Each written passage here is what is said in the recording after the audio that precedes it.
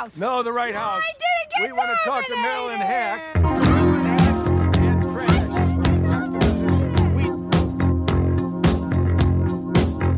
I'm from Canada Water.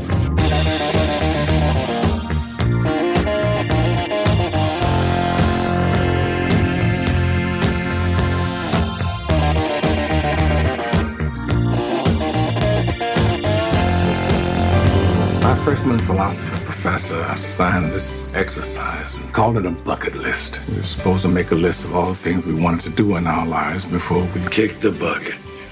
Cutesy. It's pointless now. We could do this.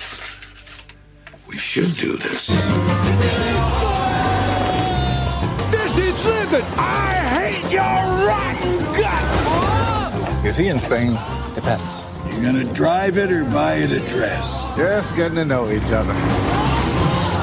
I don't understand how you can run off with a total stranger. I've got 45 years greased up under the hood of a car. I think I've earned some time for myself. You got kids? I don't see her. It's time. Why are we, Oh my God.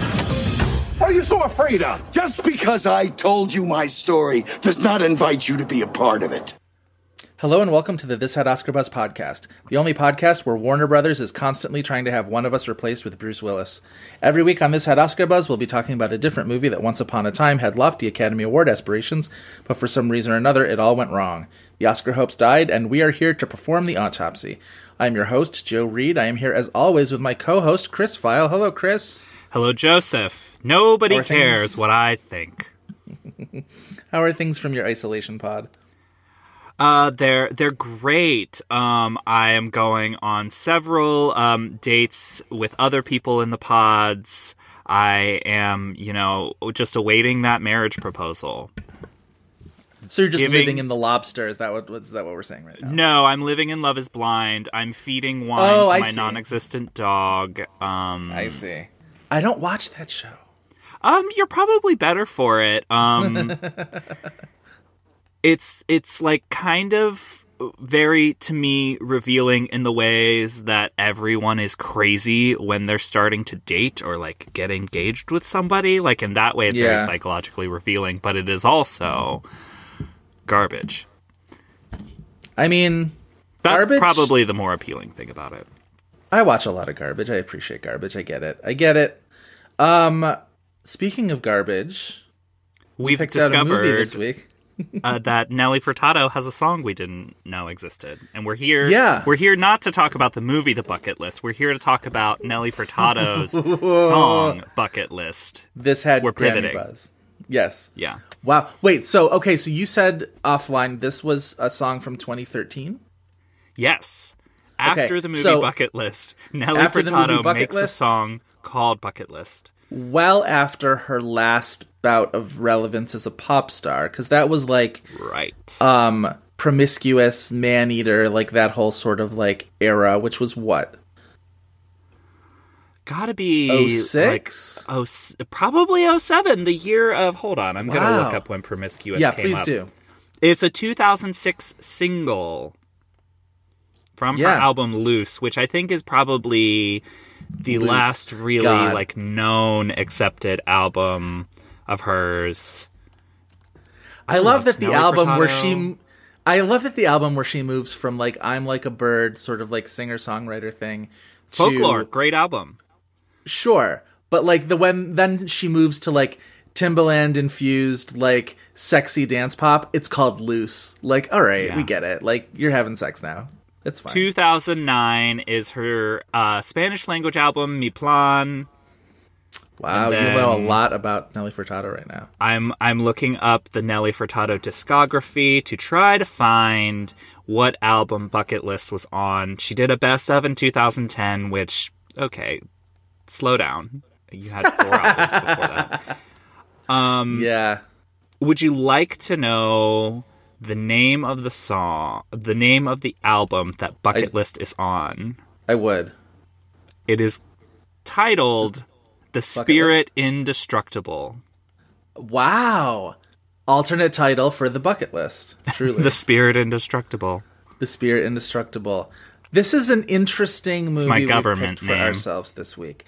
I was watching it and I was like, about 15 minutes in, I was like, am I up for a movie that deals with mortality this directly? Because we are living in strange times. I look for distraction now in almost everything that I do in my free time. And this felt like not quite that. I don't know if you had the same reaction. No, I had about the same reaction too, whereas like I was going to press play to watch the movie and I was like, wait, we chose a movie about knowing impending death. And like, is that going to stir all of like the anxieties that I think we are all feeling right now? But well, and not luckily, we ended up with a movie that kind of avoids the seriousness of death at all costs. To its detriment, I would say. In a different ways. context, yes, but like I was surprised by how much I didn't hate this movie. I didn't find a ton to love about it, but I'm interested to hear what you thought. It's also interesting that like not only was it so much about impending death, but also like get out of your house to deal with impending death, which is just like, that's not an option, guys. Get in your private jet, go around the world, do whatever you want. In a way, they were kind of social distancing because it's just the two of them hanging out. They don't... Not like, when they not... were tandem skydiving. That was way too close to be to another person. That is actually true. But yes, hiking the Himalayas, you can definitely keep a 6 feet distance while you're hiking the Himalayas. That's probably very feasible. But... Mm-hmm. Yeah, a lot of traveling. This movie, it's interesting. This movie is mostly as advertised because it's a very simple premise that they carry out fairly simply. Yeah. But the trailer for this movie tells you literally every plot beat of the movie. I don't think I anticipated the angle where Jack Nicholson's character is filthy rich and is sort of like bankrolling this whole thing, and it's sort of an unequal kind of distribution of plot between them, which is just like, it's fine, but like it was just not entirely what I think. I was expecting the two of them to sort of like be embarking on this adventure together, and really it's Morgan Freeman's adventure that Jack Nicholson is sort of sponsoring. It's definitely was advertised more at, I mean, definitely a buddy comedy, so it's like, it's not like lying to you that it's not a two-hander, but it definitely felt like when this movie came out, it was treated more as Jack's movie, and probably because Jack Nicholson does way less movies than Morgan Freeman does. It's his penultimate movie. Yeah. But it does feel like when you're watching it, the movie belongs way more to Morgan Freeman, and maybe that's because like the emotional journey of the movie, or at least like our emotional catharsis with it, is with Morgan Freeman. It also begins with yet another Morgan Freeman voiceover, which I had to laugh at, where I was just like, even the bucket list begins with like March of the Penguins intonation, where it's fine. I think the two of them are friends in real life, and you can tell that there is, there's a good friend chemistry between the two of them. I like watching them just sort of like be around each other. It's nothing spectacular for me, but like, I get it. I get why this was, a premise. I get why Rob Reiner directed it. It's interesting. We'll get into the whole Rob Reiner thing because I find like there's a lot of interesting angles. There's weirdly not a lot of opportunities that we can talk about Rob Reiner, so I definitely want to like get into the Rob Reiner of it.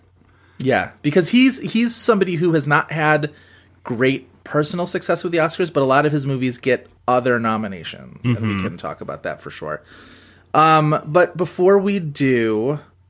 Boy, this is the earliest we're getting into the, the boilerplate and the plot description in a while, so I guess we're all business. The cultural reset has made us readjust our priorities, and we will try to get the 60-second plot description within the first half hour of our episodes. The more I think about it, though, the 60-second plot description is our version of The Good Fight, sort of putting the opening credits later and later into the episodes until it starts to seem like a dare.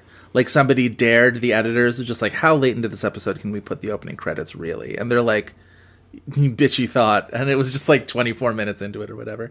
Seriously? I don't watch that show, but maybe I You should now. should. You absolutely. You don't even have to have watched The Good Wife, even though that's also a very good show, and I would recommend it. But like, just jump into The Good Fight. It is so worthwhile. It's very much.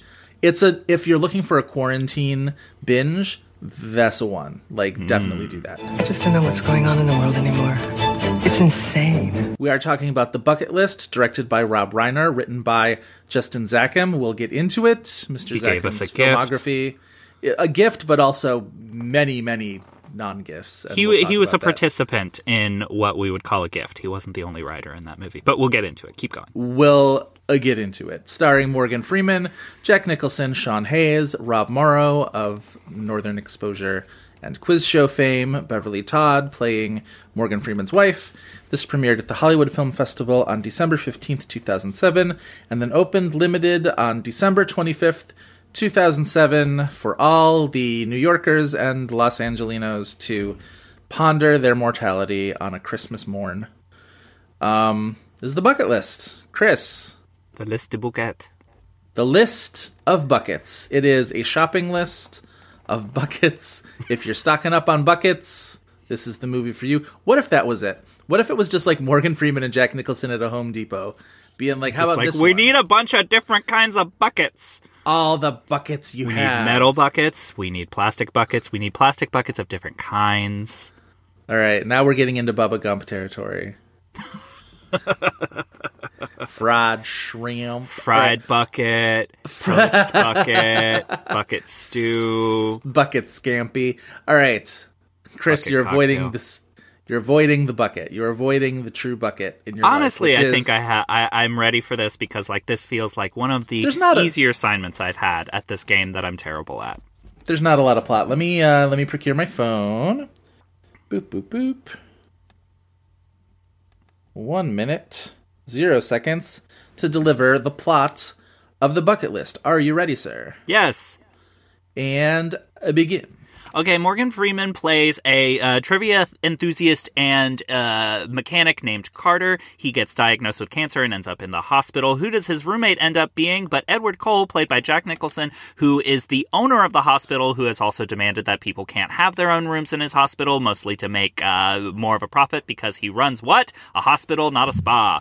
Anyway, they become friends in the room as they both deal with their cancer, and then Morgan Freeman writes a bucket list, and Edward Cole decides, hey, we're going to go around the world completing your bucket list. They do things like skydiving, they go see the Taj Mahal, and then anyway, we find out that Edward Cole has a daughter that he is estranged from, and Carter's like, hey, you should go like talk to your daughter, and he says no, and they have a fight, and they're not friends anymore, and then Carter unfortunately dies, and Edward Cole speaks at his funeral, and then go visits his daughter, and then he dies, and then both their ashes are left at the top of the Himalayas. By Sean Hayes, Edward Cole's assistant. Because that makes sense. Listen, Sean Hayes' character is truly a tragic figure in the world Truly of cinema. a tragic figure. I think it's the reason I didn't see this movie, because the trailer ends with the line of him saying, no one cares what Jack Nicholson says to him, no one cares what you think, which is like a nod to As Good as It Gets, but it also is like, if you're very much punctuating so. your trailer by saying no one cares what a gay person thinks, Also, it made me think that the movie would be homophobic, so I never saw it. If you watch that trailer, you could at least watch that trailer and be like, oh, maybe that's at the beginning of the movie when Jack Nicholson's character is less nice, and maybe he comes around to like appreciate all the things that Sean Hayes, who plays essentially his personal assistant, all the things that Sean Hayes does for him in his life, which like is fucking everything.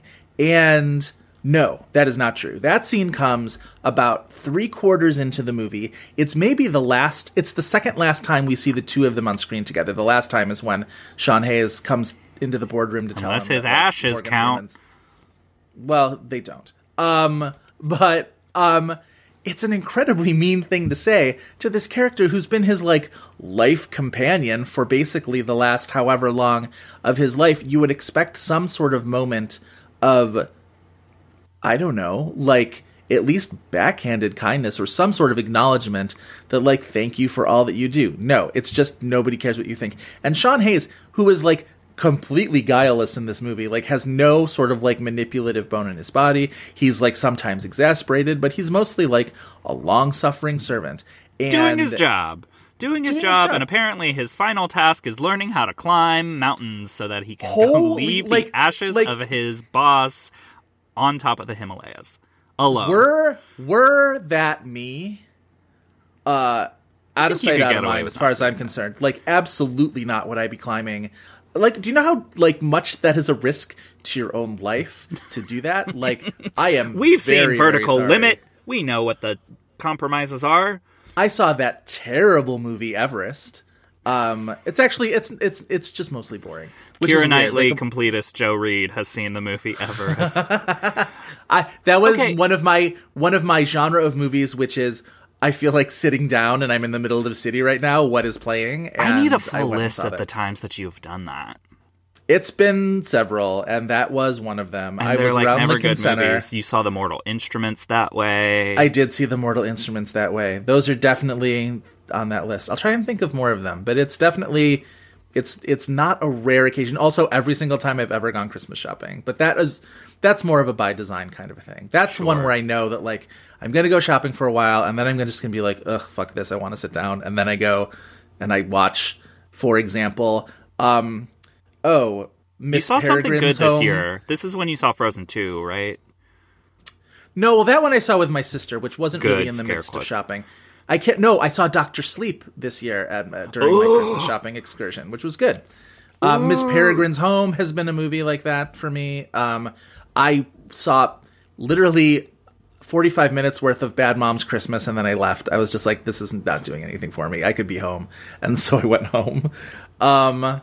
Yeah, interesting genre. I should create a letterbox list. That'd be fun. To go back to this whole mountain climbing thing, the movie opens with the Himalayas, and then you see the person climbing it, and it's Morgan Freeman's narration, making you think, because we've all seen The Shawshank Redemption, and we know how that ends, making you think that it's going to be like Morgan Freeman climbing this mountain, and then when Morgan Freeman dies and we see the person on the mountain, we're like, maybe it's Jack Nicholson, but then Jack Nicholson dies, and then the mountain climber removes his mask, and it's Sean Hayes, and I immediately text you, not Sean Hayes! I think we were watching I couldn't quite tell where in the point. movie. I couldn't quite tell where in the movie you were when you texted not Sean Hayes, because it could have been at any point, truly. Yeah. Clearly Jack Nicholson had climbed the mountain once, though, because Morgan Freeman's ashes were already up there. First of all, not only are you going to make Sean Hayes climb this, like, essentially, whatever, if it's not Everest, it twice, probably. Well, and to find the very specific point on this mountain, this little, not like, covered in snow. No, like, it's and this little sort of, like, hatch where the coffee can, the chock full of nuts can that Morgan Freeman's ashes are in. Also, his wife didn't have any interest in, like, keeping or scattering her own husband's ashes. No, it has to go to his... split ashes. It doesn't have to be all the ashes. I want my ashes together. I want to be... Wherever I am, I want it to be all in the same place. That's all. You're saying that his wife refused to be the ashes. Very good. Very, very salient point and very good. I appreciate that. Jennifer Garner also had a big 2007. That was the year of Juno. This was... should have been a nominee. Juno was one of that year's National Board of Review top 10 films of the year, which also included The Bucket List, which truly was... Even at the time, I remember when that list got announced and The Bucket List was on it, and everybody was like... NBR gonna NBR. It was... It's a Warner Brothers movie. They are historically kind to Warner Brothers. That's true. That's very true. Also, I'm wondering how many Rob Reiner movies have gotten on there. You talk about something else while I look that up. This National Board of Review top 10, once again, National Board of Review doing a best picture that's not in the top 10, so really it's the top 11 movies of theirs. They went for the best picture winner, No Country for Old Men, but the rest of the top 10 includes other best picture nominees and hopefuls.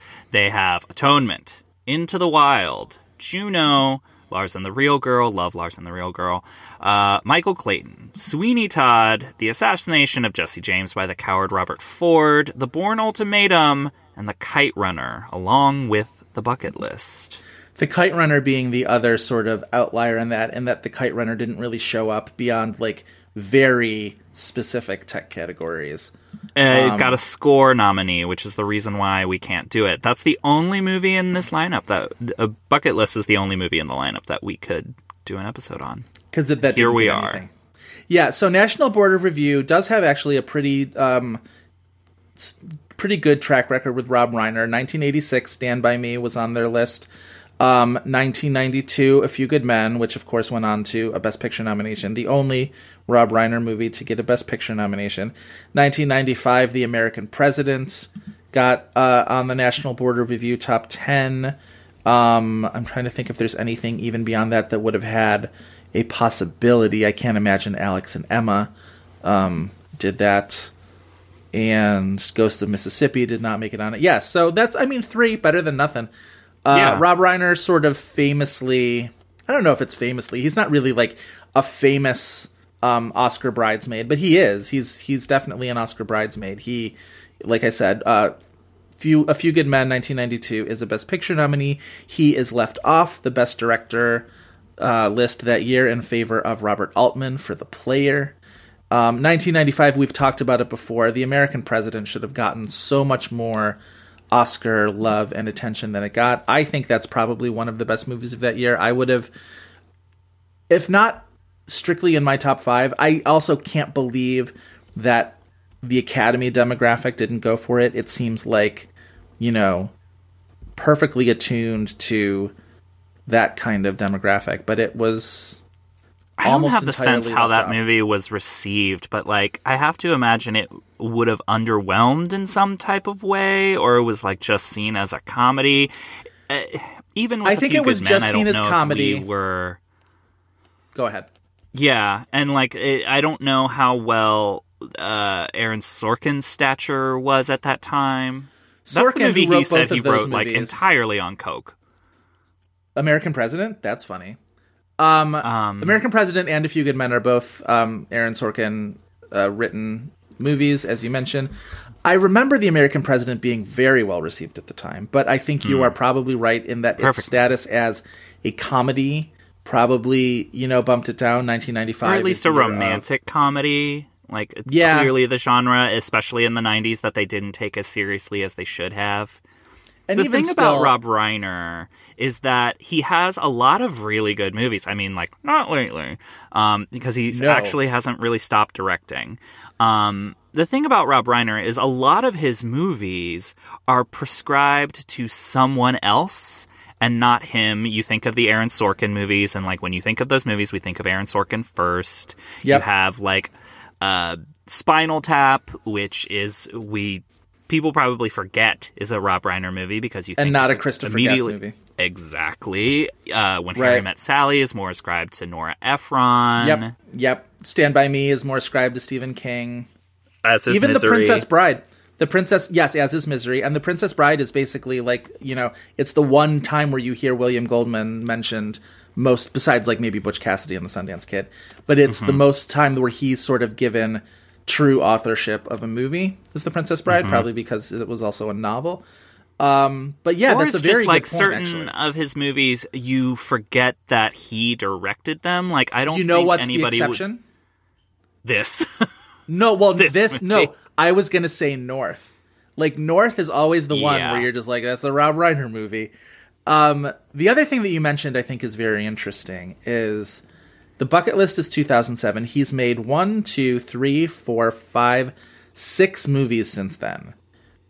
I would defy anybody to... I mean, I weirdly saw And So It Goes in the theater because a friend of the podcast, Rob Scheer, and I wanted to go see something. And that was like, Rob sees everything. Rob sees everything more than like anybody else that I know. So whenever I want to go see a movie with him, it's always like the most random. He's just like, well, I haven't seen this. And I'm like, I had no intention of seeing that, but okay, let's go see that.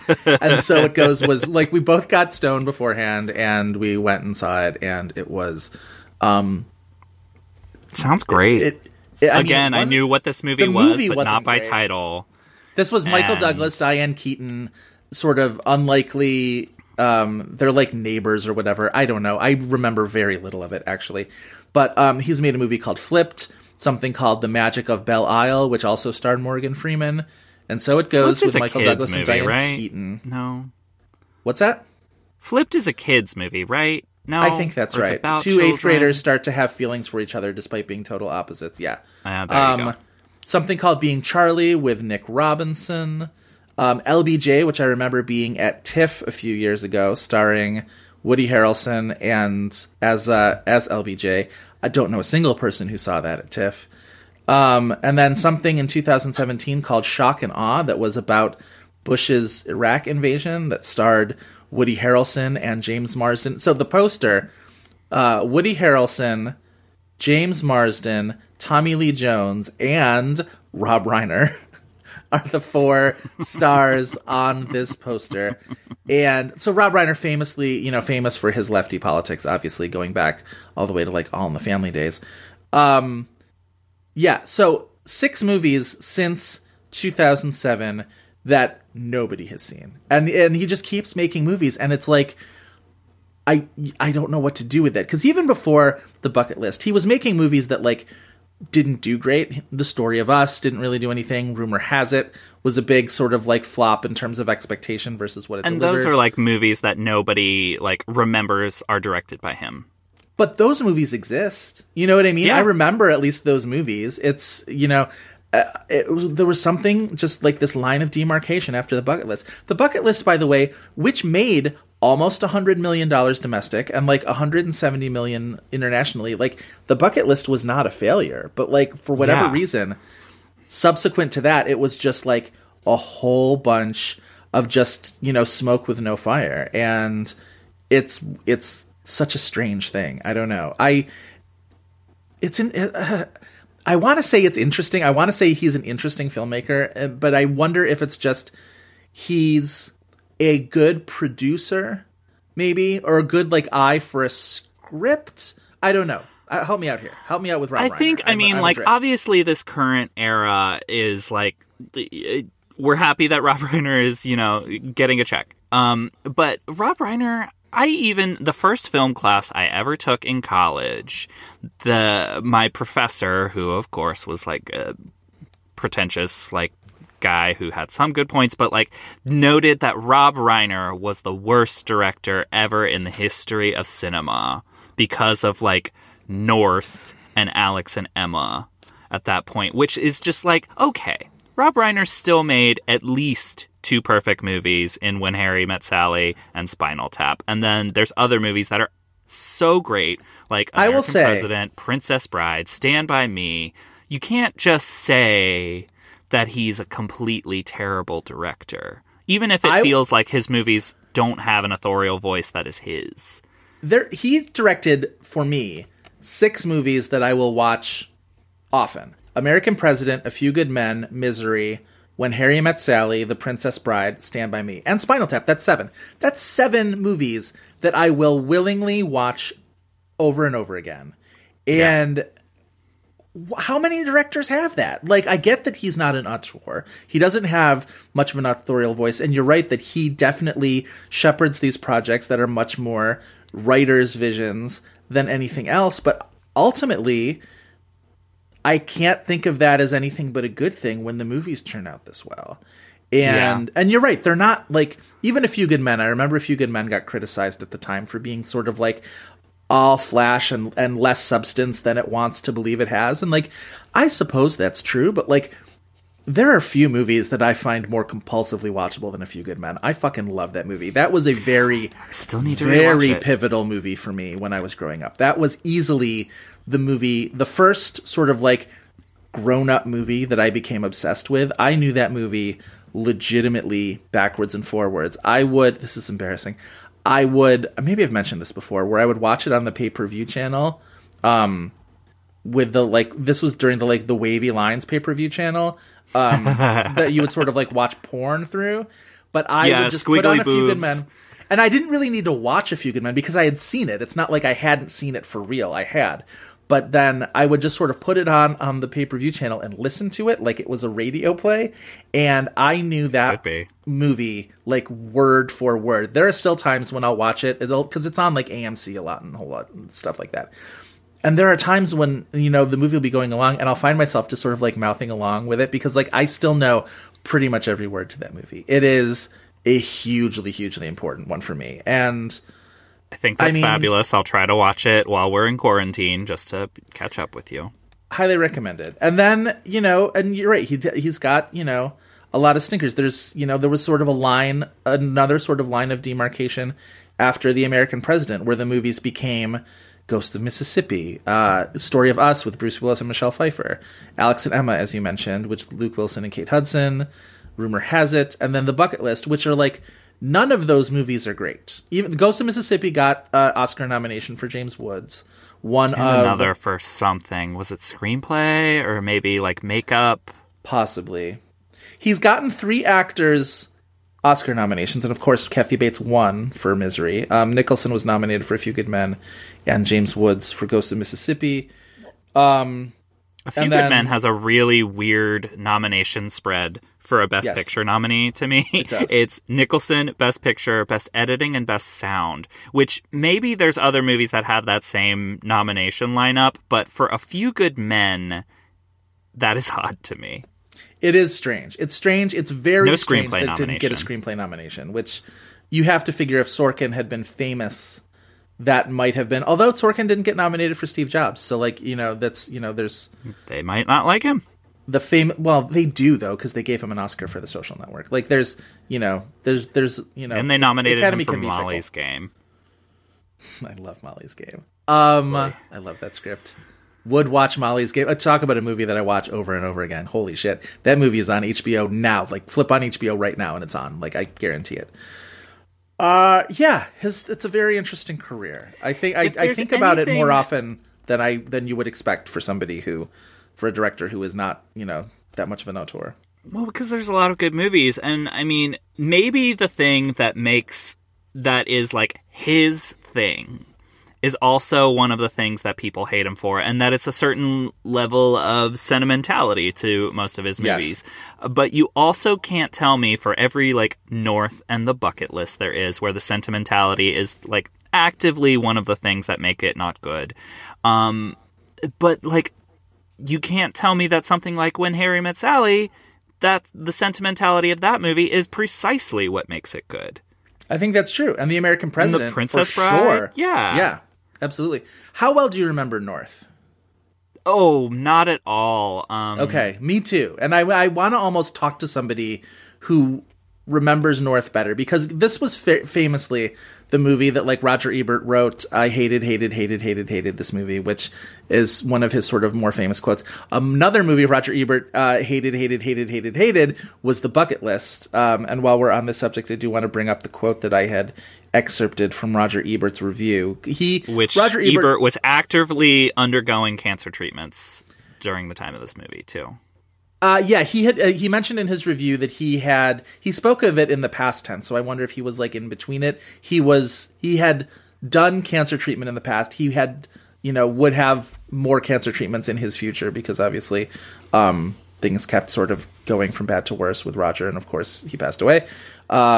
Very sad. But his review for The Bucket List, he says, The Bucket List is a movie, I think this is the very beginning of his review. The Bucket List is a movie about 2 old codgers who are nothing like people, both suffering from cancer that is nothing like cancer, and setting off on adventures that are nothing like possible. I urgently advise hospitals, do not make the DVD available to your patients. There may be an outbreak of bedpans thrown at TV screens. That is a very good quote. That is classic Ebert. Yeah, Ebert. There is nothing like a Roger Ebert diss, like a master. He's somebody who, oftentimes when we look at these movies for this podcast, these movies that sort of flopped, and Ebert will sort of be there for a 2.5-star review that looks on the bright side of some of these. But when Roger Ebert hates something, it's something to see. And you could tell that his own experience with being in cancer treatment really, really made him resent this movie. And I get it, because this is a movie that has two people with terminal cancer who suddenly have the energy to go traipsing around the globe. It's insane. It's insane to imagine. Yeah. They do throw in this little like nugget of like Nicholson at some point being like, I'm in remission. It's a medical miracle. And it's just like, okay, but like... But you also have a diagnosis that you have 6 months to live. And then what's Morgan Freeman's excuse? You know what I mean? It's just like this whole thing is... It really glosses over the cancer part of this movie to get to the adventuring part of this movie. And it's one of those things where it's just like cute idea, no basis in reality. And good for Ebert for calling it out. The reviews were mostly along these lines. Most people didn't like it. It's funny when I look at the Rotten Tomatoes sort of like list of things, and two of the people who had rated it fresh were Rex Reed and Kyle Smith at the Post. And so it's just like, it's so perfect where it's just like everybody else hates a thing. So it's just like, of course Rex Reed likes it. Of course Kyle Smith at the Post likes it. Like, you know, these two people who sort of are, you know, famously up their ass about so many things. And of course, it's funny. To a certain degree, like, yes, all of this is true about the movie, but like, it didn't bother. I mean, like, I felt very much like I was watching a movie that was not for me. I was not the intended audience, and like the type of effect I would want to get from a movie like this is just not what the movie's going for. Like, I feel like this is just trying to be a nice, sunny movie for older audiences who will go to see it and feel nice and check out. And I think that is fine and inoffensive. For the most part, this movie is inoffensive. There's some optics things that I did not love about this movie, but I don't know. For whatever reason, I just don't feel like this movie needs dogged on a little bit. Can I advance a theory as to why it was? And also why, and I think because of that, the reputation that it got basically right out of the gate is why it was never really a serious contender. Because like the Oscars have in the past gone for very sentimental things, especially sentimental things about older people. There's definitely worse examples than this movie, to me. Yes, but my hypothesis here is because the bucket list was so upfront about about what it was, you know, how sentimental it was, how much it was just sort of like leaning on, you know, this what is its a movie audience was for, you know, audiences of a certain age. Yes.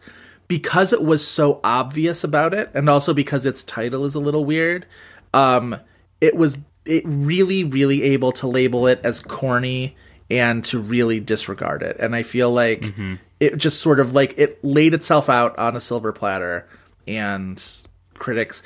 And again, I mostly agree with the critics. I really didn't care for this movie.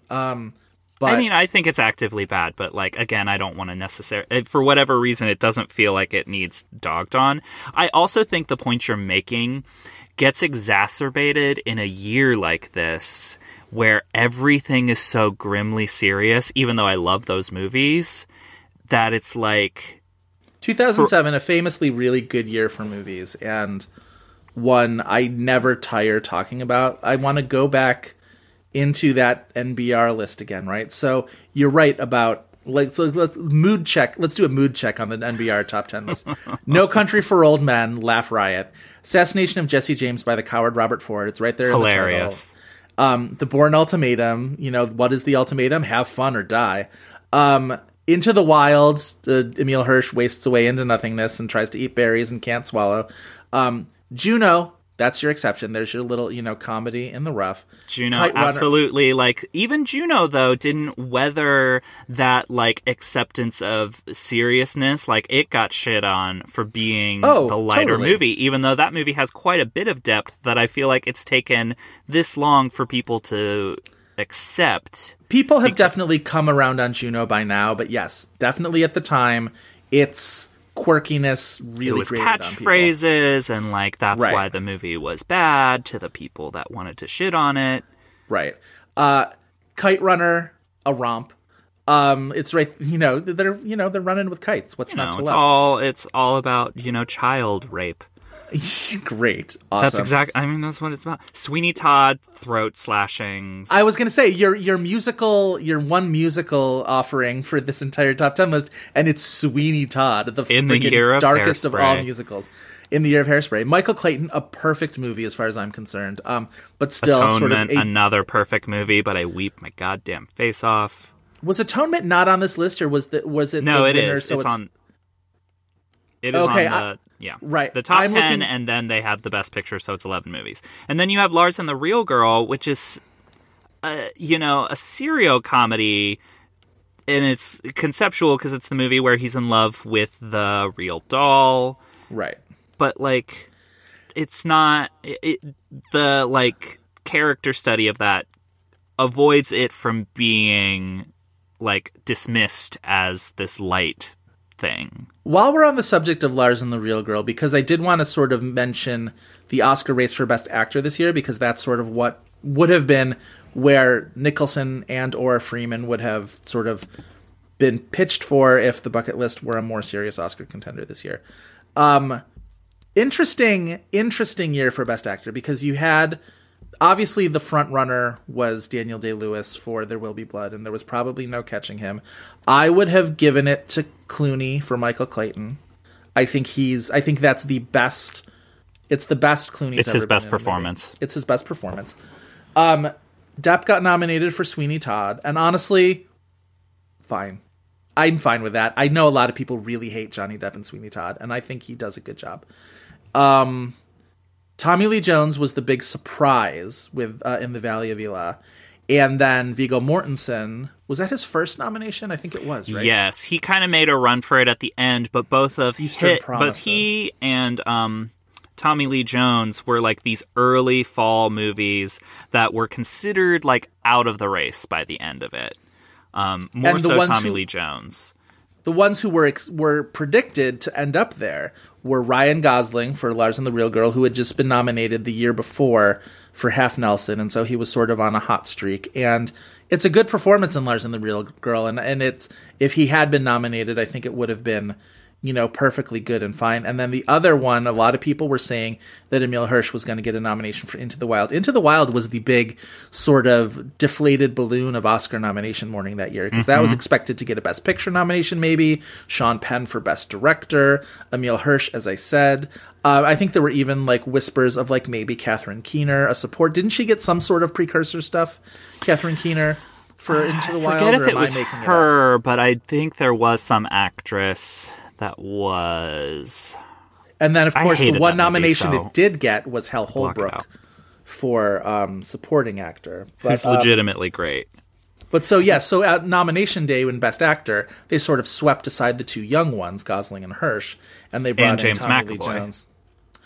Was James McAvoy ever really precursored up for Pretty sure Atonement? He had a BAFTA nomination. I mean, I would have absolutely nominated McAvoy. I think he's phenomenal in Atonement. I think it's one of his best performances. There was some talk of Philip Seymour Hoffman getting 2 nominations that year. There was also The Savages, which he won Indie Spirit for. And ultimately, Laura Linney's the one who got the nomination for that, for The Savages. Savages, by the way, filmed in Buffalo, New York. Yeah, it was a very, obviously 2007 is a really great year. So there was like no shortage of contenders. And so I think even in a world where the bucket list was reviewed better, I think Nicholson and Freeman have a hard time trying to crack that lineup anyway. Yeah. So where would you have landed on Best Actor for that year? What would my 5 be? My list. Yeah. Clooney and Day-Lewis, definitely. Philip Seymour Hoffman, Ryan Gosling. This is without actually like digging for a list. Like these are the ones that I would definitely throw in there. I'm digging my list up as we and speak. I mean, this one might be category. I don't know. Well, Casey Affleck is nominated in supporting. It's a lead. I think that's a great performance. My 5th spot might be him, but it actually might be Josh Brolin for No Country for Old Men. That's the thing that I'm like, what's the category for this? And I feel like that feels like the biggest missed opportunity for an acting nomination, at least a male acting nomination that year, because I think he's really great in that movie. Josh Brolin did not get the credit that he deserved for that movie. And then the But I next would year, he put him does as the get his lead. nomination for Milk, which is interesting because it's not as good of a performance. It's not like he's bad in that movie, but you're right. That It's he's the right actor in definitely- the right movie at the right time. There's certain movies where there's just a blind spot on the lead actor for whatever reason. Like, everything else gets noticed. And I'm trying to think of, like, what other examples of that are, and I'm really blanking on that now. But I there are would certain movies where, understand like, people saying everyone is supporting in that movie, but I In No feel like Country? he's the lead. No. Yeah. no, I think you're right. I think you're right about Brolin. I mean, and he dies kind of unceremoniously, and there's a decent chunk of the movie afterwards, but I would Right. still say he's the lead.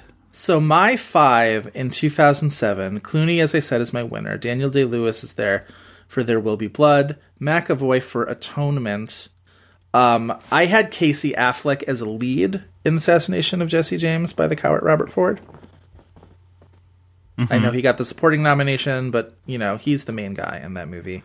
And Rewatching that movie, I'm less impressed by his performance than I was the second time.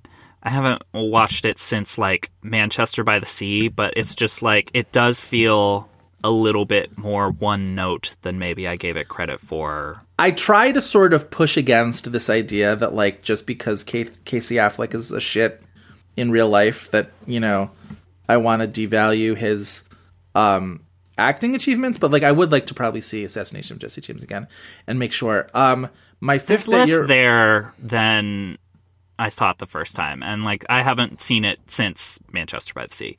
Well, then my other 2 then this year, which, you know, if I'm not having Affleck on there, it's Michael Shannon in Bug and Gordon Great. Pinsent in Away From Her, who I think Yeah, he's so good opposite Julie Christie. I get why it was only Julie Christie yeah. in the awards I mean, race talk about a because she's performance Julie that Christie. didn't get any credit that it probably deserved. It's too bad because he's really wonderful. I thought the same way about in Tom Courtenay? Amour. No, well, Tom Courtenay, yes, but also Jean-Louis how do we pronounce his last name? Trintignant for Amour, Yes. opposite Emmanuel Riva. Yeah, it's interesting how He could have been my winner that year.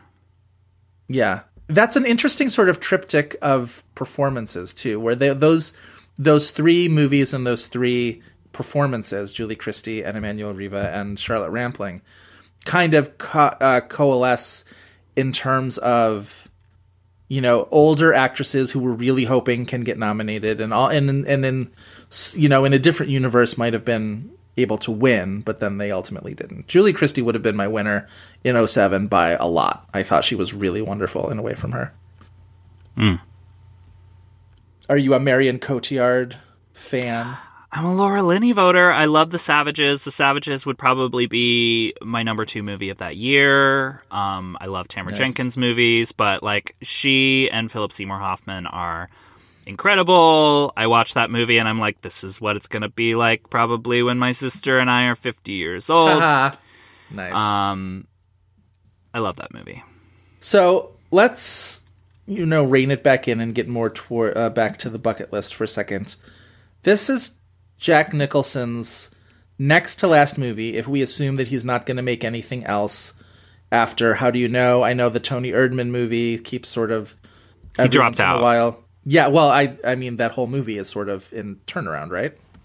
Just let it never happen.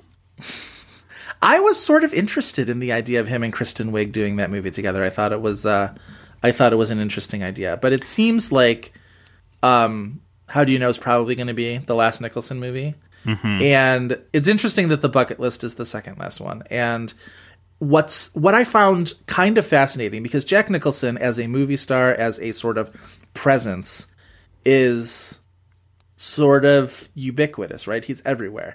Ever since wins his 3rd Oscar for As Good as It Gets, 1997.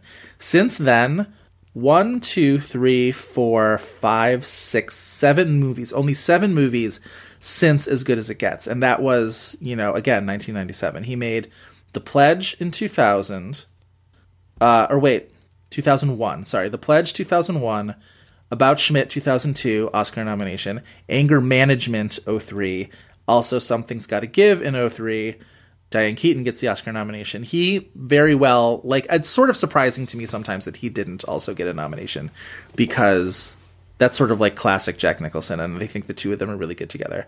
The Departed, 2006, everybody thought he would get a supporting actor nomination. He doesn't. Wahlberg does. Interesting. Then The Bucket List in 2007, and How Do You Know in 2010. A movie that had Oscar buzz. We can probably do that episode at some point. He definitely, I remember a lot of people were like, oh, Nicholson in supporting in a James L. Brooks movie? Like, how can it lose? But yeah, only 7 movies since As Good as It Gets. I thought that sort of surprised me just to see it, in black and white like that, because it always feels like he's everywhere. And he's always sort of at the Oscars, and, it's interesting. And every single time that one of those movies came out, it was an event because he was in it still. Right. Yeah, I think that's true. I think, and it's interesting to see that it's not like, he's not like Streep, right? He has the 3 Oscars, but he's not an automatic rubber stamp it nomination. He got a ton of great reviews for The Pledge, and even maybe a precursor or 2, but was never nominated for it. He's, the co-star to a nominee in Something's Gotta Give, not nominated. He gets passed over in The Departed. So, I don't know. Almost wins a 4th for About Schmidt. Almost. Very close. In fact... Like, if that wasn't the complete convergence that it was of, like, him and Daniel Day-Lewis running neck and neck, and Adrian Brody coming up from behind the entire time. Classic split vote scenario. The threshold for winning was a lot lower, I think, because of that split vote. Nicholson won... Is it the Globe? Did he win the Golden Globe for About Schmidt? Yes. Hold on. And Daniel Day-Lewis won the SAG? I believe so. For Gangs of New York. This is the Globe win where Jack Nicholson says, "I thought we made a comedy." Yes, absolutely. And then we talked about on our 1 hour photo episode that was the tie at Broadcast Film Critics Association, right? Yes. Where it's Nicholson and Daniel Day-Lewis tie, and Robin Williams as the only other nominee gets brought up on stage, and it was very funny. But yeah, you're right. About Schmidt definitely was an almost. It would have been really interesting to have seen him win for, because that would have put him up with Katharine Hepburn. And had that happened, I wonder if there would be drumbeat for Meryl to win a 4th now, just to sort of keep up. I don't know. Morgan Freeman's also interesting to talk about too, because like Morgan Freeman has never stopped making movies, and I think the reason why like maybe Morgan Freeman doesn't carry the like every time it's an event is because he does a lot of movies, and he does a lot of bad movies and does character roles. But like I do think that like their combined forces with this movie being what it is why it was such a hit. Like that is not shocking to me that this is $100 million movie. Yeah, no, absolutely. Morgan Freeman also 2 years after this movie is nominated for playing Nelson Mandela in Invictus, a 2-time acting nominee of a movie that doesn't exist. Like It's so, and maybe it's because I've never seen the whole thing of Invictus, but like this movie like goes away. I've seen that movie, and it is a nothing movie. So weird. Clint Eastwood. I also forget that it's a Clint Eastwood movie, because it's so much to me just about those 2 acting nominations. That's the only reason why there's ever a reason to think about it. But Invictus, and again, but Morgan Freeman's also at this point still has his recent Oscar win like following behind him a little bit. So it's like people were also loving Morgan Freeman at this time. Oh, absolutely. Yeah, he had won for $1 Million Baby. And it was very much like it's finally his time type of win. Absolutely. 2004 was an interesting year where Portman and Natalie Portman and Clive Owen win the Globes for Closer that year, which still astounds me that it happened, and I love it. And then almost immediately after, everybody was like, yeah, but they're not winning the Oscars, right? It's going to be Cate Blanchett and Morgan Freeman. And then everybody who had an Oscar ballot was like, yes, that's what's happening. And it's interesting because Blanchett's win for The Aviator is not something that people look back now and be like, oh, one of Blanchett's best performances. Like, nobody says that. And Freeman in $1 Million Baby is not a win anybody begrudges. I've never heard anybody be like, Morgan Freeman winning that bullshit Oscar for $1 Million Baby. But also, nobody ever mentions it in terms of a performance. Like, nobody's like, wasn't Morgan Freeman great in $1 Million Baby? He was such a, like, warm and likable presence. Another Clint Eastwood movie. Clint Eastwood and Freeman are, you know, famously pals. But, like, it's not like, I'm trying to think. It is a performance that I think has all of the elements of a great, like, it's everything that you love about Morgan Freeman in one performance. So, like, it does still make sense to me. But it's not something like Shawshank, where you watch Shawshank and you're just like, God damn it, Morgan Freeman's so good. Like, he's so really, really great in that movie. And Seven, I think, is a similar one, where it's just like, oh, he's really, you know, I don't know, he's putting in the work. Morgan Freeman, also one of the many co-stars of Robin Hood, Prince of Thieves, the movie that I keep forgetting has an original song nomination. Or else we'd have trying done to it. get us to do it as an episode, and we can't. It's true. It's so true. The Morgan Freeman performance that I'm like, give that his Oscar. That is Morgan Freeman. Can you guess? I mean, are you brave enough to say Driving Miss Daisy? Absolutely not. I kind of love Lean on Me.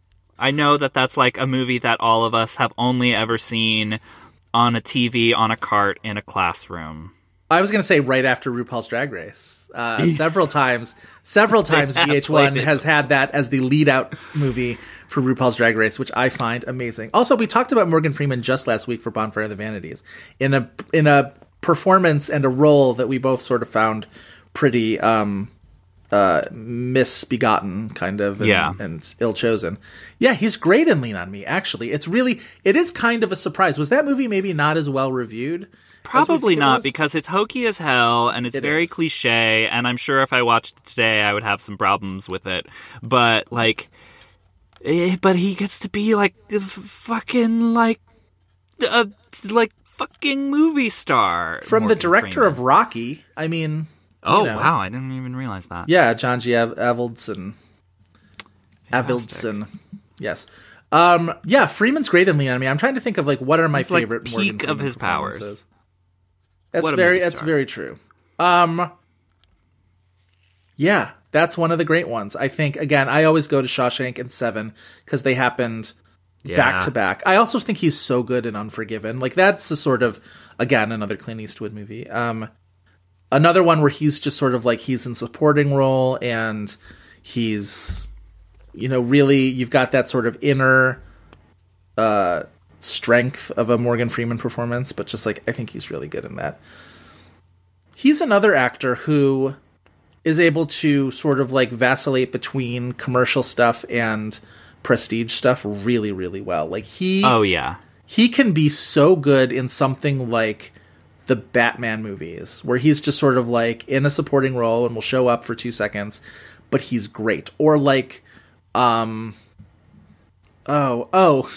mean, Wanted is a terrible movie, but like he's so fun having fun in that terrible movie. That yeah, just, like, no one's really having tough. more fun than he is. It's really tough to like hold anything against him in that. And like even like dumb comedies like your Last Vegases or whatever, and it's just like, even, and Bucket List, I think, is the same thing. Like, it's watching him have fun is fun. In a movie I think like for this. an actor that a lot of people probably look at and think that they are just one of these older actors that kind of show up in a lot of things and phone it in. I'm not talking about any specific Al Pacino.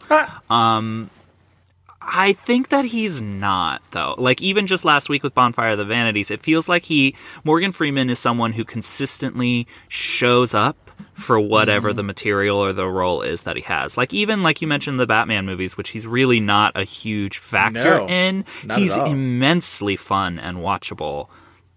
Or, you know what else? And again, not good movies, although my parents saw the first one of this the other day and really loved it, apparently. Now You See Me. I think he's also a lot of fun in those movies. I remember nothing about that movie. You shouldn't. Didn't remember he's in it. Yes, he is. Yeah, Morgan Freeman. I'm trying to pick out sort of like a performance that I really loved that maybe we don't talk about much. Something like even a Gone Baby Gone. Sure. Where he's I hate that plot twist. I do kind of too, but like he sells it really well. He sells it as well as it's going to be sold, at least. You know what I saw the other day? Is War of the Worlds, the Steven Spielberg War of the Worlds, where that movie's a lot. I would not watch that movie these days. Oh no, this was maybe just before everything started to happen. I don't know if I would watch it right now either. But that is the movie where the Morgan Freeman voiceover phenomenon is at its most gratuitous, because literally he's only there at the very beginning and the very end. And of course, as you remember, at the end of War of the Worlds, humanity wins essentially by accident, where all of the aliens start dying of earthbound viruses and microbes and whatever. Again, don't watch this movie now. But and then Morgan Freeman comes along at the end and he's like, man had earned his immunity from thousands and thousands of years of whatever. And all it ever makes me think of is that Simpsons episode where they're Lord of the Flies, the school bus crashes and they go on the island and they become Lord of the Flies. And at the very end, there's the voiceover that just goes, So the children learned to function as a society. And eventually, they were rescued by, let's say, Mo. And it's just like, that's how I always think of the end of War of the Worlds, where it's just like, let's say it was microbes that killed the aliens. I think that is a good ending. That's a movie. Aside from the family being reunited portion, I actually think that that's the right way to end that movie. I like the family getting reunited at the end because at least something was, happy at the end. Like, I needed that. That's a bleak-ass movie. That is a movie that is all inspired by 9/11 imagery. This is my thing. Okay, we're going to talk about this for 5 minutes because I had a whole thing and I have no outlet to do it. So, here we go. War of the Worlds is a movie that was very poorly reviewed when it first came out, and I really hated it when I first saw it. And this was in the midst of Tom Cruise hopping on Oprah's couch and everything with Katie. So, the bad publicity of the movie and the bad reviews kind of dovetailed, and you really do get the sense later on that the movie probably got a raw deal. And there has been a huge upswing in appreciation for that movie, basically since almost right after that movie. All of a sudden, there was a lot of one of the last times that Spielberg really went for it and tried something too. Yes, and I think the upswing in appreciation for it is very much attributable to that, and also the fact that on a visual storytelling level, that movie is almost flawless. It really truly is. It's amazing, terrifying. I think, here's my thing though, and here's why I can't quite go all in with the whole secret masterpiece thing where everybody is just everybody got it wrong about War of the Worlds and it's great. On a script level, what's the thing everybody hates about War of the Worlds, even the people who love it?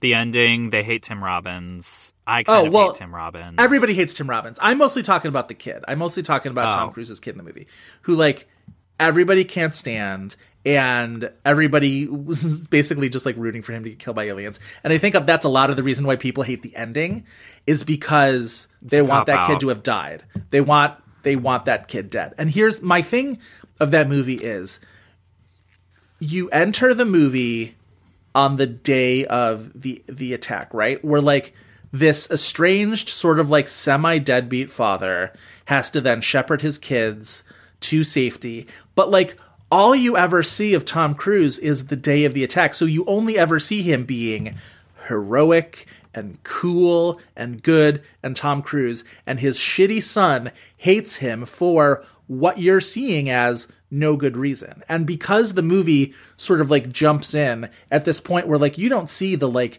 decades of neglect that this kid sort of went, whatever, not decades, but just years of neglect that this kid went through with this father. So it's this most unbalanced storytelling where the kid is being justifiably shitty to his dad, his deadbeat dad, right? Where it's just any other movie, you'd be on the kid's side, right? Because this, he's raised his sister on his own and all this sort of stuff. And just any other movie, you'd be oh my God, the kid is the one with all the sympathy here. But because it's Tom Cruise and because you only start the movie after all of the bad stuff that he's done and just at the point where he starts doing good stuff. The movie has a really unbalanced sort of like sense of sympathies. And so all of this stuff in the movie where the kid's being, you know, difficult and wanting to, you know, break away from him or whatever, it's really, really frustrating to watch because you're elementally so like annoyed at this kid. And for me, at least, watching the movie, I'm just like really torn between this idea of just like, God, he's being such a dick. But also it's just like, oh, right. He's justifiably, you know, justified in doing that. Well, so. And like, this is what the problem of the movie is. And like, that's why I'm like, it's not a secret masterpiece, even though I've always kind of loved it, is that like the movie cops out and chickens out with how dark it should be because like it can't fully let Tom Cruise be a shitty dad at the same time too. Exactly. Like, but at the same time he's playing a shitty dad. The movie is telling you he was a shitty dad, but it is never ever ever showing you that. Never. And it doesn't like follow through on things. That's why I hate when they're reunited with that son, because like if you're gonna be a movie where you're gonna kill one of the fucking kids, you have to stick to your guns. This is my thing with Warhorse, though. We really will get to Bucket List in a second. This is my thing with Warhorse, which is everybody hated that Warhorse was too coddling and wasn't sort of harsh enough about the realities of war. Is I appreciated the scene. Remember the scene in Warhorse where you don't see the person get shot and killed because the windmill passes in front of your eyes at the right point? And everybody kind of hated that because it's Spielberg legitimately coddling his audience. I, in the context of that movie, really appreciated a movie that would be like, this is all so awful. Like, I'm going to spare you this one thing. And it felt very, I don't know, I appreciated it for doing the exact same thing that people really hated it about it. And I think that's how I feel about the end of The War of the Worlds, too, which is just like, we've seen literally people turned into goo and vaporized and like just absolutely like traumatized and decimated by this movie. We're at least gonna let this little girl have her brother back. And I don't know. I liked that. Okay. Fine. All right. We got to talk about the screenwriter of the Bucket List right now. Yes. Justin Zackham, who has, as a co-writer, given us one of the great pleasures of the past decade, and that is the Jennifer Lopez starring film Second Act. Joe, you have more recently watched Second Act than me. Tell me your experience. So I clicked on the IMDb link for Justin Zackham when I knew that we were doing this movie, and just to sort of see what else he had written. And I saw that the most recent movie he'd written is 2018's Second Act, a movie that I've been meaning to watch forever because everybody's like, I can't tell you what it's about, but you gotta watch it because there's this whole thing. And honestly, it truly is a movie that I'm like, we should maybe not spoil what the crazy twist in is this movie because everybody needs to go into it as purely as possible. It's not one of those twists where you're just like, it's not like, Kaiser Soze kind of a twist where like your head pops off of your head, off of your neck. But like, the movie is not what you think it is about. And it's not, whatever. That's all I'll say. It's not a great movie. It's a movie I'm really glad I watched. Jennifer Lopez, Second Act. She's on the poster in her like little like business separates, while still showing a little bit of shoulder because she's a businesswoman, but she's a cool businesswoman. And the cast is insane. Jennifer Lopez, Vanessa Hudgens, Leah Remini giving like A+ best friend role. Like maybe not even acting. Maybe just sort of like showed up on set that day. Treat Williams, Milo Ventimiglia doing this weird growly like accenty thing. Annalee Ashford's in this movie. Hot fucking shit. Freddie Stroma is in this movie. Charlene Yee is really good in this movie. It's okay. Just again, not a great movie, but like very watchable and like watch it for the twist. It's really interesting. It's an incredibly pleasing movie on its own terms, the movie it is trying to be, but the like chaos that's also simultaneously happening in this movie, the things that it asks you to buy and believe are so wild that is also like a pleasure center as well. co-written by Elaine Goldsmith Thomas, who is, of course, Jennifer Lopez's business partner in her production company, which is, I think, is called New Yorican, right? But spelled all weird. So you could, like, this is very much a Jennifer Lopez sort of like vanity project, but like, it's very watchable and it's very good. I want to go back to Justin Zackham though for a second, because the rest of his filmography in terms of stuff he's written, after Bucket List, he writes The Big Wedding, which is he the only screenwriter? Right? Because it's based on some French movie or whatever. But The Big Wedding is the one with like Robert De Niro, Diane Keaton, Katherine Heigl, Amanda Seyfried, Susan Sarandon, Robin Williams, like the cast of like whatever, like thousands. Christine Ebersol's in this movie. Nobody in this poster was ever in the same room as each other. Like, I know we talk about posters a lot and it's weird, but like, find the poster for The Big Wedding and look at De Niro, Sarandon, Diane Keaton, Christine Ebersol. Topher Grace is not here. Katherine Heigl. The only people who actually were there that day, I guarantee you, were Ben Barnes and Amanda Seyfried. Like, those are the only ones I actually buy being there. Everybody else was fully photoshopped in. Totally cursed movie. Nobody's seen it. And so written by, again, writer of the and directed. List. He directed it, too. Wait, is that true? I missed that part. Yes. Jeepers Christ. Okay, yes. Written and directed. Even more cursed. And then, after that, writes the script for One Chance, which is the Paul Potts movie that we mentioned. The constantly delayed Paul Potts movie that Weinstein Co. kept shifting around and still got a Golden Globe nomination for Taylor Swift. For Taylor Swift for the song. This was James Corden as Paul Potts. Paul Potts was on X Factor. What reality show did he win, right? Yes, he was this opera singer on X Factor. This movie directed by David Frankel, who of course directed The Devil Wears Prada. And Collateral Beauty. Right. Holy moly. Okay. So we are talk about, that's like the cursed, like, pathway through the cursed movies. So yeah, don't know what Justin Zackham's doing next, but I may just keep an eye out for it, because who knows? It makes me want to see. It makes me almost want to see The Big Wedding after seeing. Yeah, I'm kind of like, can I watch The Big Wedding when I really just need some like manageable chaos in my life? Truly, definitely chaos, but perhaps manageable as well. What else do we want to say about the bucket list as we round? It's the thing about the bucket list is like, it is so very much exactly the thing you think it is, and it's as much as the trailer is willing to give it to you. So it's like, there's kind of shockingly little to talk about. I was expecting it to be more of a cringy movie than it ultimately is, I think. I don't know. It's a sincere. I'll tell you what was movie cringy. That is not good, but like it will not bother you all that much. Cringiest moment for me, the skydiving scene and the CGI where their faces were clearly superimposed on the bodies of other people skydiving, and they're like screaming at each other as they're in free fall, and their faces are like flapping in the wind, but are also absolutely just like little cartoon faces that are, it's so unsettling. It's so disturbing. It's worse than what it reminded me of was the I, Tonya scenes where Margot Robbie's face was superimposed upon a figure skater as she's like spinning, and it's just like all you see is her like weird grinning face, and I hated it so much.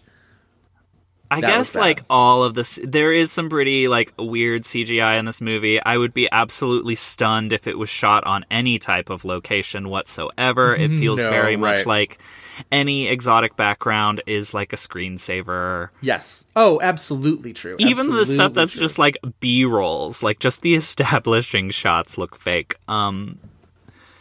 So this movie was nominated for 2 AARP Movies for Grown-Ups awards. Shockingly, only 2. Only 2. One for Best Buddy Picture.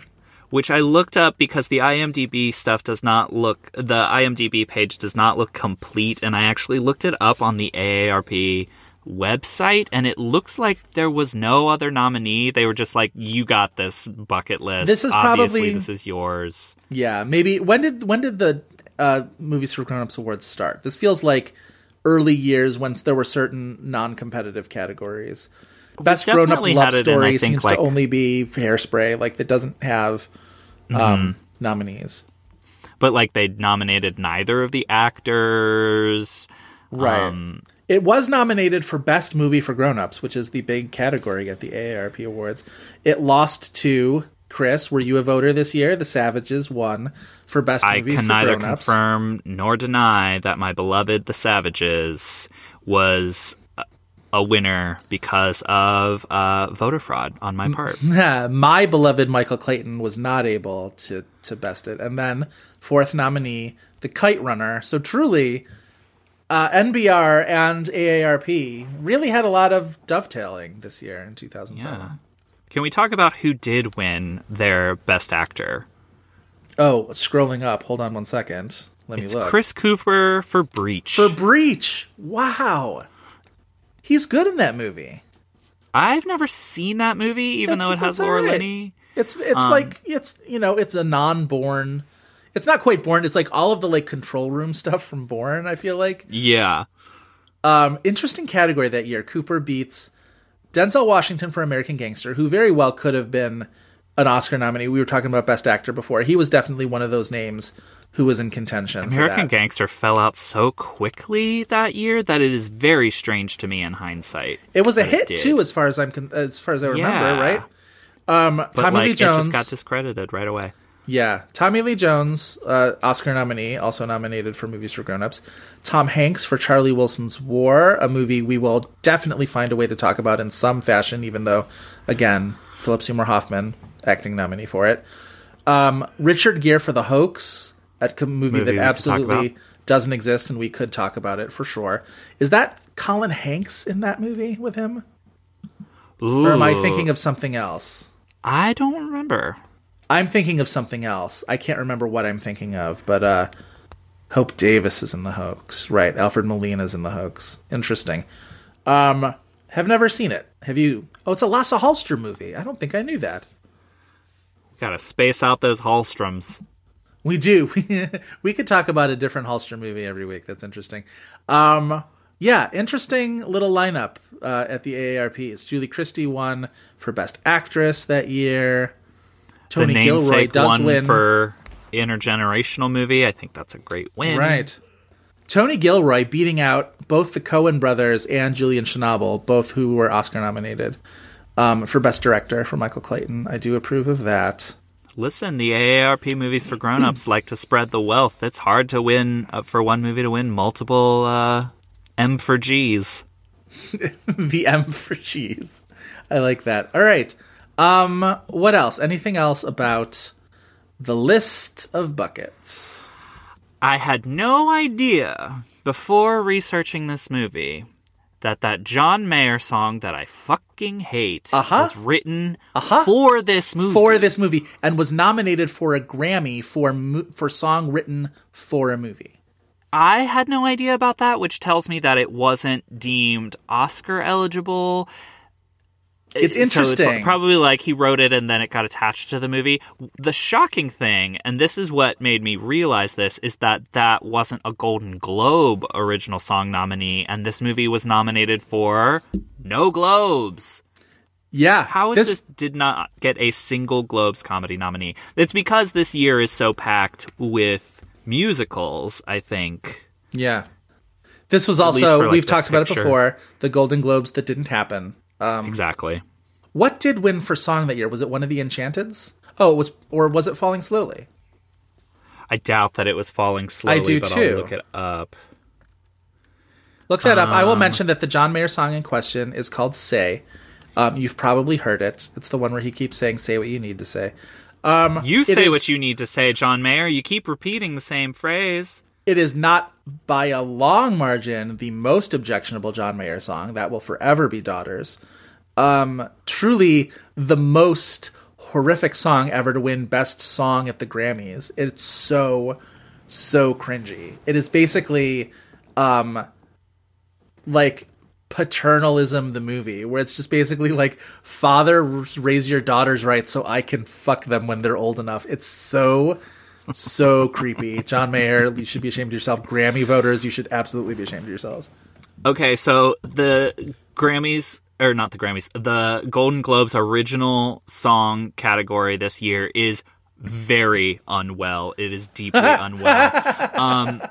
Considering that you have like an original song in Hairspray, right? You have multiple songs in Enchanted. What did we other get? options were to be had elsewhere. They did nominate That's How You Know from Enchanted, but that's its only nomination. Okay. Their winner, I cannot argue with. It's maybe like the one of 2 or 3 things I like in this movie. It was Eddie Vedder winning for Into the Wild. Yes, it's a really good song. That's was it a good for Rise win. or whatever? Guaranteed the better song. Right.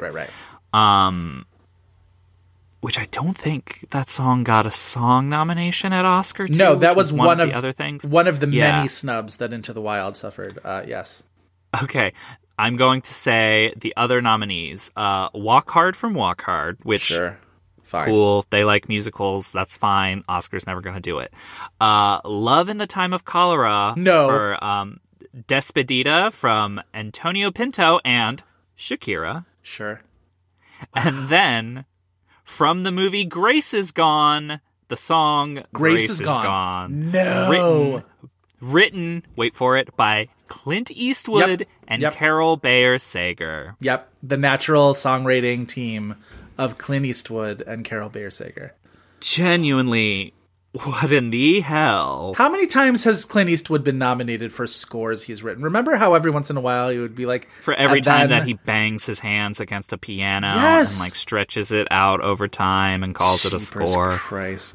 That's wild. That's crazy. Gran Torino.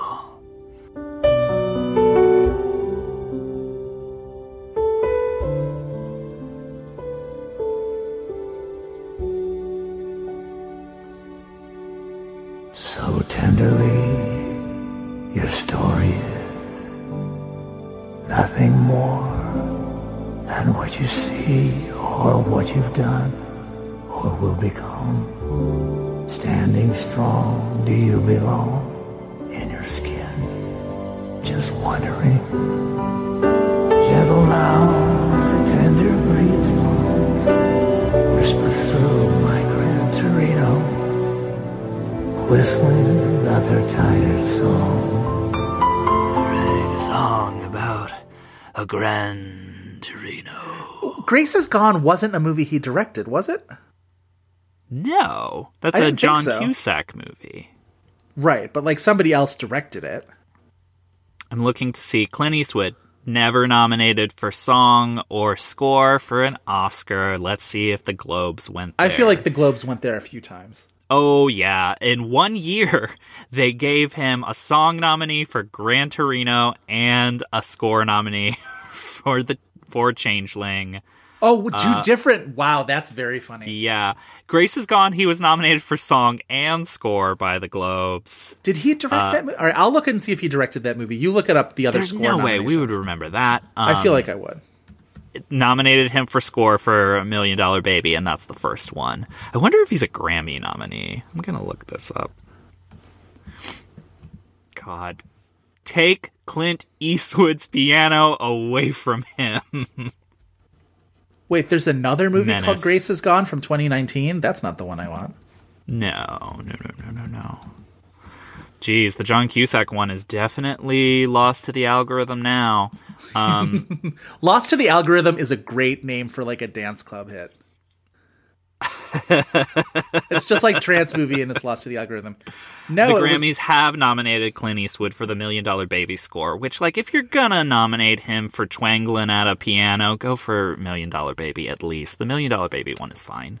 Sure. Grace is Gone, written and directed by somebody named Jim Strauss. Sorry, Jim. Jim. Who also wrote and directed People, Places, Things, the Jermaine Clement movie that I want to say got a Spirit nomination. Sure. No, was just at Sundance for Jermaine Clement. Grace is Gone. Maybe we need to do a Grace is Gone episode. Do we? I mean, John Cusack definitely had buzz. We've talked about John Cusack. Definitely. He definitely had buzz. I just mean, do I have to watch that? It just seems like such a bummer. Sure. Grace is Gone. Yeah, it was a broadcast film critics nominee for Best Composer, Clint Eastwood. People really liked the sound of Grace is Gone. Jim Strauss won the Audience Award and the Waldo Salt Screenwriting Award for Grace is Gone at Sundance that year. So the movie can't be that bad. It just, for whatever reason, has Clint Eastwood making music for it. I feel like the Waldo Salt Screenwriting Award is one of those things that, like, people say always goes to, like, shitty movies at Sundance, but whatever. I don't know. Not always. Not always. All right. Anything else to say about the bucket list? Anything else we need to say what we need to say about? Justice for Sean Hayes' character. I feel bad. Rob Morrow's character also kind of gets shit on, but he's a doctor, so he's probably doing fine. Actually, Sean Hayes better have inherited a bunch of Jack Nicholson's money, is what I will say. I needed that scene. I needed the scene of, like, Sean Hayes, like, redecorating that mansion to his tastes because he now owns it. Like, that is what I need. I know that Jack have a scene where he's like, "You're giving me your money, right?" And Jack Nicholson's like, "No," and then he's like, "But you're giving me your money, right?" He deserved it. I'm sorry. I know Jack Nicholson has a daughter and granddaughter, and they probably got a lot of it, but, like, give Sean Hayes at least the house. I don't know. The daughter seemed to have a pretty nice house. The best performance in this movie belongs to Beverly Todd, who plays Morgan Freeman's wife. She's good. She's very good. She's, like, kind of sidelined with this, like, shrewish wife that's like, "No, stay home with your family, blah, blah, blah, blah, blah." But, like, she humanizes it really well, and she gets to be sexy for a scene before Morgan Freeman has... I was going to say, sends him into convulsions with her sexiness, as so often happens. She's good in the movie. Absolutely. All right, do we want to play the IMDb game? Heck yeah, we want to play the IMDb game. That's where every week we end our episodes with this game, the IMDb game, where we challenge each other with an actor or actress to try to guess the top 4 titles that IMDb says that they are most known for. If any of those titles are television or voiceover work, we'll mention that up front. After 2 wrong guesses, we get the remaining titles' release years as a clue. If that's not enough, we just do a free-for-all of hints. That's the IMDb game. Who doesn't love a free-for-all of hints? Chris, would you like to give first or guess first? I think I want to give first. We talked earlier about the performances that have led to nominations or wins from Rob Reiner's filmography. For you, I have challenged you with one of them that was nominated, did not win, for basically playing himself. We're talking about James Woods. For basically playing himself. An old, withered racist, yeah. Yeah, an assassinating racist in Ghost of Mississippi. Okay. No television. While you guess, I will be getting served for slander. Okay. Well, because I'm never going to get it out of my head, Contact. No. Oh, I should also say there is one voiceover. One voiceover? Oh, Hercules. Yes. Hercules. Bless my soul, Herc was on a roll. God, I've never seen that movie. God, I need you to see it. Hercules is great. No, I'm out of the age demographic for it. Like, it's not an age demo thing. Hercules is a lot of fun. Whatever. Okay. It's like an hour and 15 minutes of your life. So not Contact. That's probably fine. Is Ghost of Mississippi one of them? No. All right. So your years, 1983, 1998, and 1999. 83, 98, and 99? And 99. Yes. 83 is too early for Salvador, which is his other Oscar nomination. I think that was like 86. I'm going to look and see. 86, correct? Wait, is 83 Videodrome? Yes, it is. Weird. Videodrome rules. We miss you, David Cronenberg. Please come back and do crazy shit again. Just not Maps to the Stars. Not Maps to the Stars. 99 and 98. 99 and 98. Okay, so Contact was 97. So what did he do right after Contact? Much like Katya, I also judge everything in life by its proximity to Contact. You definitely love 99, but like we don't talk about him when we talk about the movie. That's the 1999 movie. 99, but we don't talk about him, but I love the movie. Let me look this up, too, because this is a weird release date for the movie, but it's credited as 99. Yeah, it opened in 2000 in the States, but it played major film festival in 99, so it gets credited with 99. So it's a 2000 movie. 2000. If you were going to put it on your top 10 list of its year, and I think that you would, it would be in 2000, yeah. All right, 2000, he's not in Almost Famous. He's not in You Can Count on Me. He's not in Wonder Boys. He's not in Tigerland, even though that wouldn't be in my top 10. He's not in It wouldn't Jesus be on Son. anybody's known for either. It wouldn't... Female director. The Virgin Suicides. He's the dad. The 1998 movie, it is a genre movie that is absolutely forgotten. It's only credited by the name of the movie, but I definitely remember this being released in theaters, like many of this director's movies were, credited to the director '*S movie title. Oh, John Carpenter's Vampires. Yes, John Carpenter's Vampires. I was like, John Carpenter's the only one I think of who does that. John Carpenter's Vampires. Wow. He was the lead in that. John Carpenter's Vampires is his number one thing on his known for. That's weird. That's very weird. All right. That was Nobody tough. remembers vampires. It's true. All right. Mine for you. That was very tough. Mine for you is easier, but I'm going to hold you to strict rules for this. Okay. I think you should be able to get it by at worst your first guess after getting years. But like, let's hear it. All right. This was we mentioned Rob Reiner's filmography. One of his best movies is When Harry Met Sally, and the male star of that is Billy Crystal. So guess Billy Crystal's known for. Okay, Billy Crystal.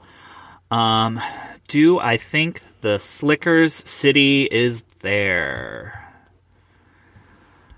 I'm just gonna say When Harry Met Sally. Correct. Okay. City Slickers was huge at the time, but I don't know if it really has any cultural imprint to speak of these days. There's no voiceover work for Billy Crystal. No voiceover work, no television. Also, how dare you besmirch the power of one-armed push-ups? Wait, would he have been a nominee for something for City Slickers, like screenplay or something? I'm just going to say it. City Slickers, the first one. Yes, you're right. Okay, cool. I was hoping no you'd move voiceover. Off of it. Also, City Slickers was not written by Billy Crystal. It was written by the immortal screenwriting duo of Lowell Gans and Babaloo Mandel, who wrote A League of Their Own, among many other things. Fantastic. Also, his name's Babaloo Mandel, which I always love. There's a lot of options there. I mean, he's in The Princess Bride, but he's so far down on the cast list that, like... Have fun storming the castle. Have fun storming the castle. Liar! That's us in our 70s, buddy. Liar!